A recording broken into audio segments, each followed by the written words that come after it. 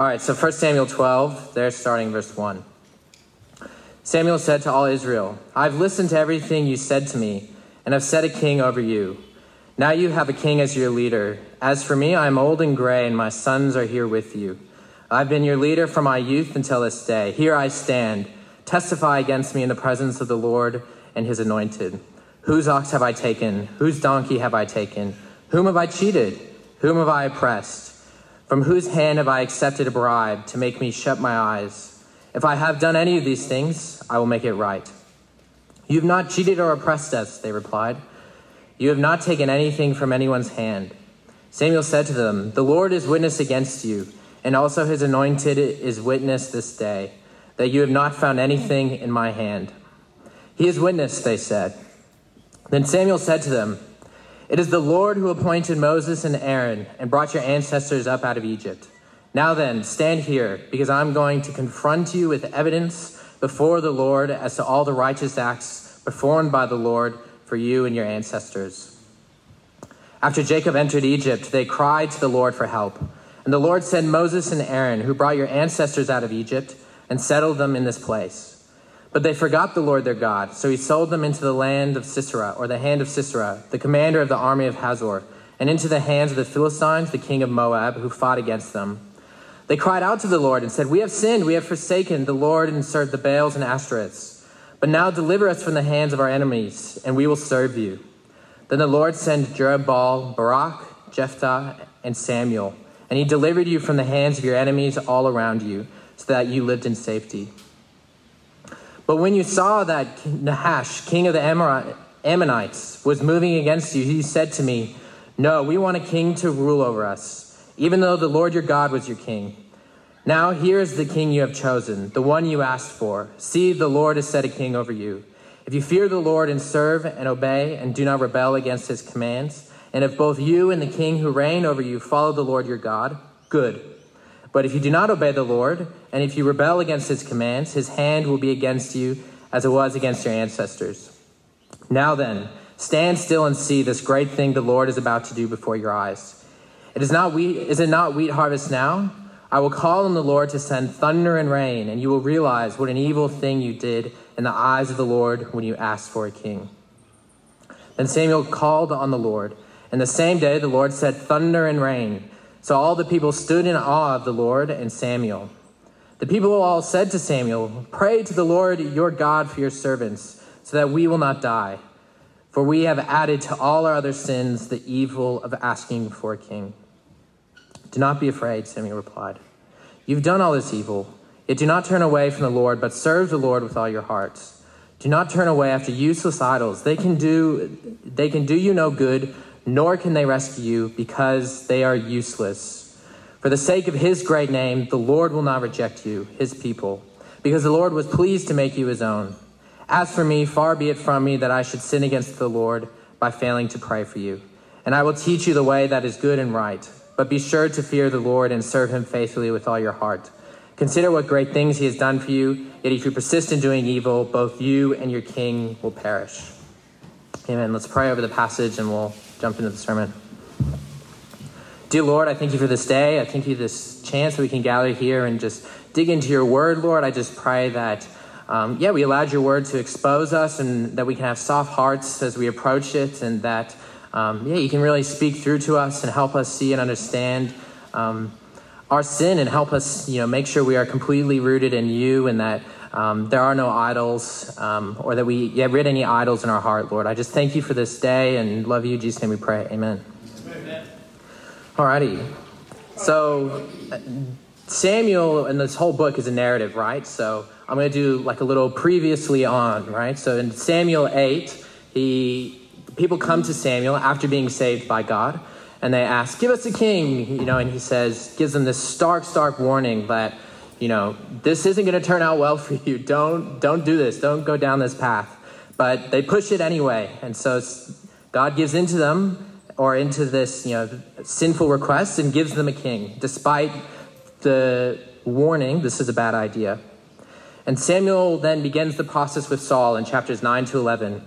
We see Saul, it's a little rocky. He has his insecurities, and He's not the perfect guy as we've gone through, but last week we get a glimpse of humility and repentance. He saves the people and unites Israel. Hooray. What a celebration. This is exactly what the Israelites wanted. A king to rule over them, to protect them, and to unite them. In their mind, this is what they wanted. This is what they get. And so this is where we get, Samuel in chapter 12, now, in a sense, kind of ripping into them for their request.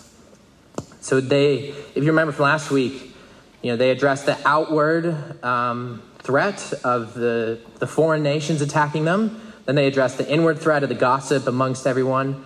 And now Samuel's going after their hearts. And the nature of solving issues, we're going to go after the sin within your heart. Slide. Yeah, that was just summary. Slide again. So Samuel goes after this deep-rooted sin. As we've, somewhat already hinted towards, people's hearts love to make idols, right? That's the sin embedded within them, and that why their sin in asking for a king to make their king a useless idol. And so he does this in a very, I find interesting way, right? At first in Samuel 8, it was a warning, but now if you read through this, it reads like a court case, right? Israel is on trial. And so he first goes after him and he establishes his character, right? Have I not been good to you? Have I not been reliable? Is my word not worthy, right? So he's establishing his character first. And so, before then they say, no, you have done good. Despite them basically disowning them, right? He still serves them and is trying to work the best for them and for God and his kingdom. So the character is established. Now then he presents the case. He gives them the facts, right? God has continuously been there with you, continuously working for you, delivering you and saving you at every stage, albeit through people, right? Like Aaron, Moses. That's when he lists those people. But it's still God is the one who's delivering you. And so he presents the facts, and he's trying to bring them and expose them to this point for them to see that the sin, making the king their idol, right? And the sin is their heart is that. They see the other nations around them, and they see, what a strong nation, what a big army, what wealth, what security they have. And they see those things and they want it, and they think it can be obtained in an earthly human king. And this king becomes an idol to them, as we saw the last passage, right? This is what they wanted. The king has saved them. Now they can put their security in that, right? And God's trying to help them, and Samuel's trying to help them see that these idols won't, provide for you. They won't give you what you're after. They're useless. There in the next slide. Timothy Keller talks quite a bit about this. He writes a whole book on it, actually. It's called Counterfeit Gods. And in there, there's this great passage that, he attributes idols to whatever you look at and say in your heart of hearts. If I have that, then my life has meaning. Then I'll know if I have value. Then I'll feel significant and secure. There are many ways to describe that kind of relationship to something. Perhaps the best one is worship. Right? These idols become objects of worship for us, right? And so you can put in whatever you want. To say that you don't idolize things, you're fooling yourself. As we've talked about many times, there's this smugness that we can approach the Israelites with. How could they, God's done all this and they turn away. We do the same thing. We create idols in our own hearts as well. Particularly with leaders. If you look at America right now, this election's crazy, right? I'm an American, so I've been watching it. But, so many people have established their hope and security into Trump or Biden or whoever might be, or Kanye West. He's going for president as well. But they look to these people for security, right? And so what happens when Trump, per se, isn't elected and I've established that in him? Well, then your life's torn apart. What you put your hope into is gone, and there's misery that follows that and doom. No wonder these people lash out in fear, because that's what they've established themselves in. And establishing ourselves in these idols is dangerous for that reason, is they won't give you that meaning. They won't feed you, what so many people are after. And again, to say that the church is, not prone to this is a lie as well, because this is the exact thing Paul addresses in Corinthians. The very first thing he addresses is, you say, I follow Paul or Apollos or whatever, these leaders may be in the church. And he's trying to tell them, look, these are just people. Your security in yourself shouldn't be in your leaders. This leader says this leader says that. That doesn't matter. You're following Christ. And the same thing here, the Israelites are meant to be following God, not this human king. As another, one I think a lot of people nowadays in modern times establish their security in is relationships with the opposite sex. If this person likes me, then I have value. If this person loves me, then I will have meaning. As soon as you elevate those people in your life to the position of God, then you will be struggling for true security and peace, because man or woman is not meant to occupy that position. Only God can. If you want to read more into this, Jeremiah 17 is a great passage that gives a great visual example of what this looks like. A man who puts his trust in God is like a bush in the wasteland. Can't see when good times have come. It's just thirsty, for the next drop of water where they might get that meaning from. And contrary, the man who's established in God is like a tree next to a river, constantly flourishing, green all year round, regardless of what's happening. So next slide. So how do we avoid establishing idols in our heart for these other things? The first one is keeping soft hearts.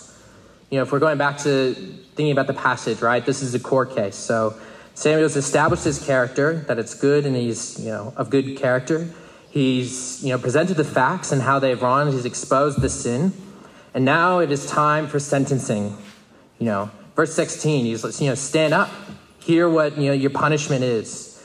And God's punishment and establishment of what Samuel has said comes in the form of thunder and rain on their crops.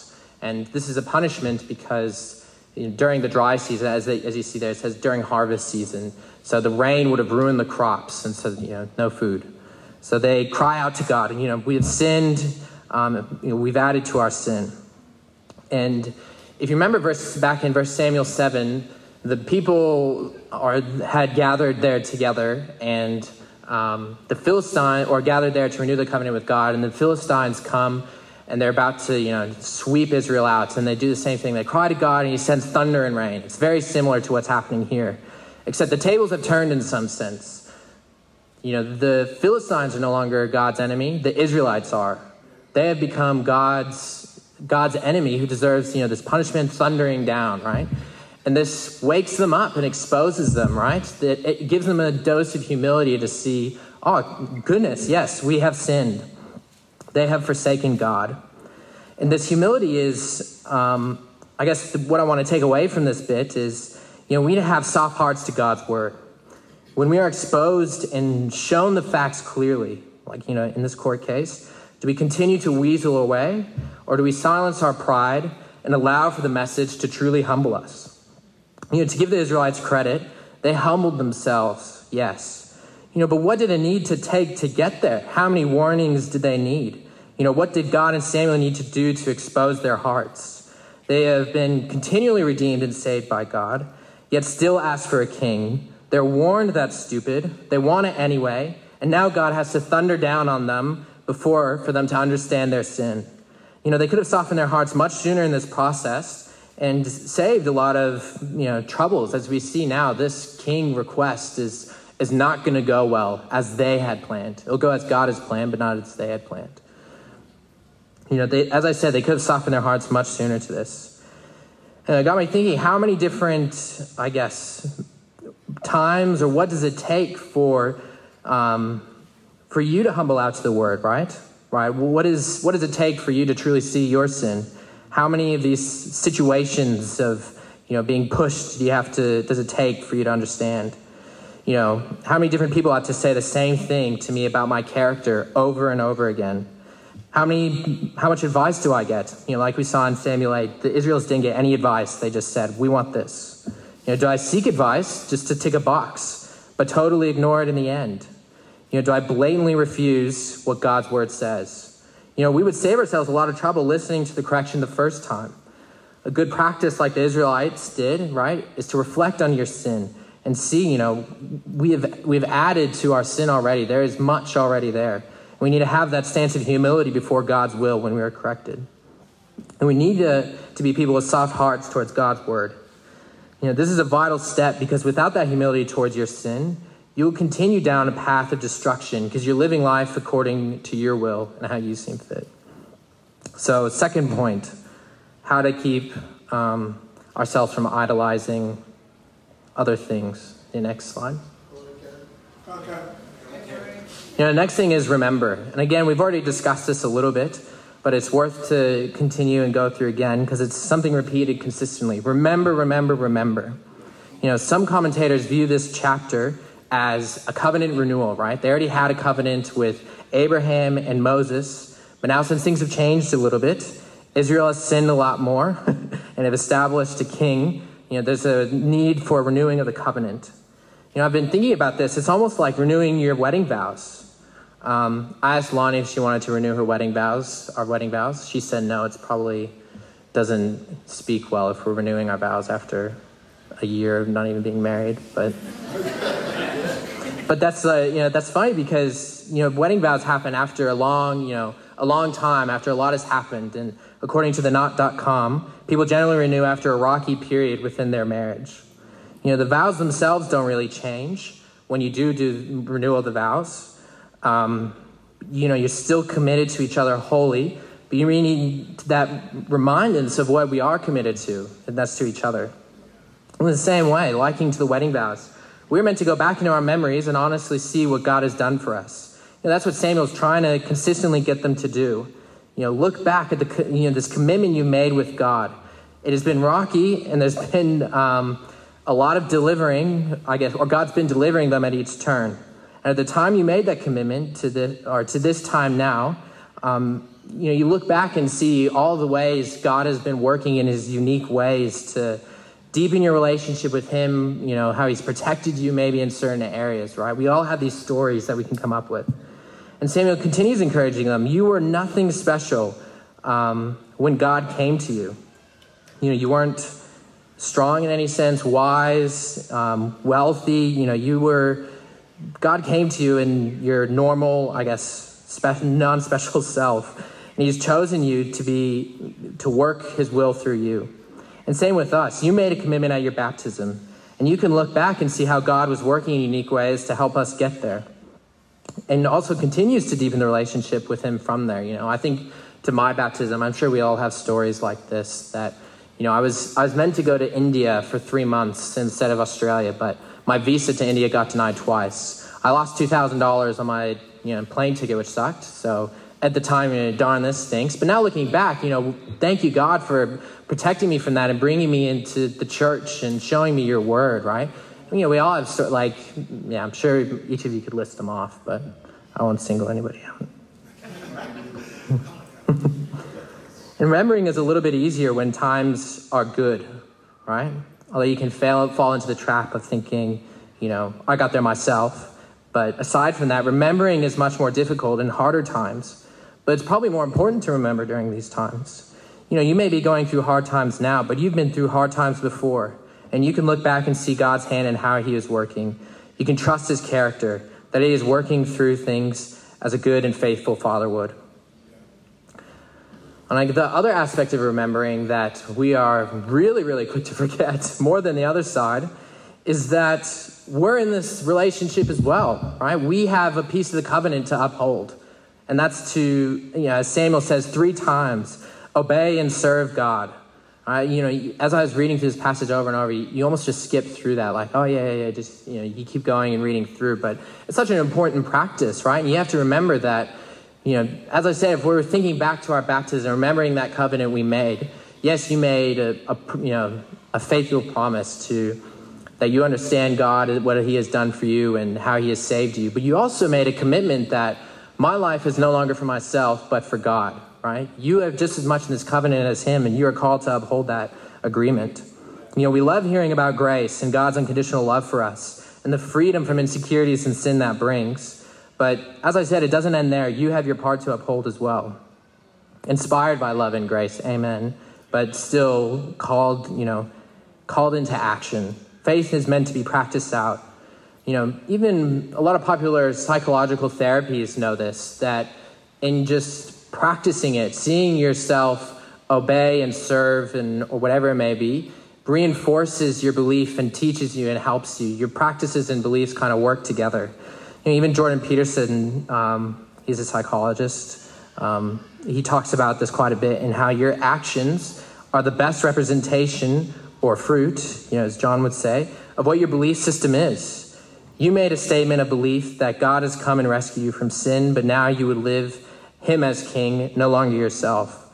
We can't forget our end of the agreement, the vows we've made.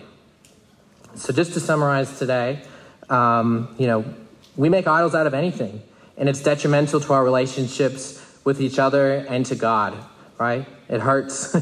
And the best way to make sure that God is the center and we don't create idols out of these things or people is to keep our hearts soft to rebuke in God's word, his correction. And we remember that what he has done for us, right? But we also remember what we are now called to do as well. So as we consider those things, let's pray, and I think we'll sing one more song. Dear Lord, again, I thank you for this time together. I just pray that we can hear Samuel's words earnestly and honestly, that, as I said, we don't approach, the Israelites with this smugness, but that we, really take it to heart to know that, like them, we can create idols of things, of our leaders, of our spouses, of our careers, whatever it may be, Lord. I just pray that you sit in that spot of God, Lord, and that, we put our trust and hope in you for those things, Lord. So, and I just pray that you protect us in whatever that may be, that we may stay soft to your word, and that, we can just continue and remember, constantly pushing ourselves to remember and know the love you've given to us. We love you, Lord. Thank you for this time. In Jesus' name we pray. Amen.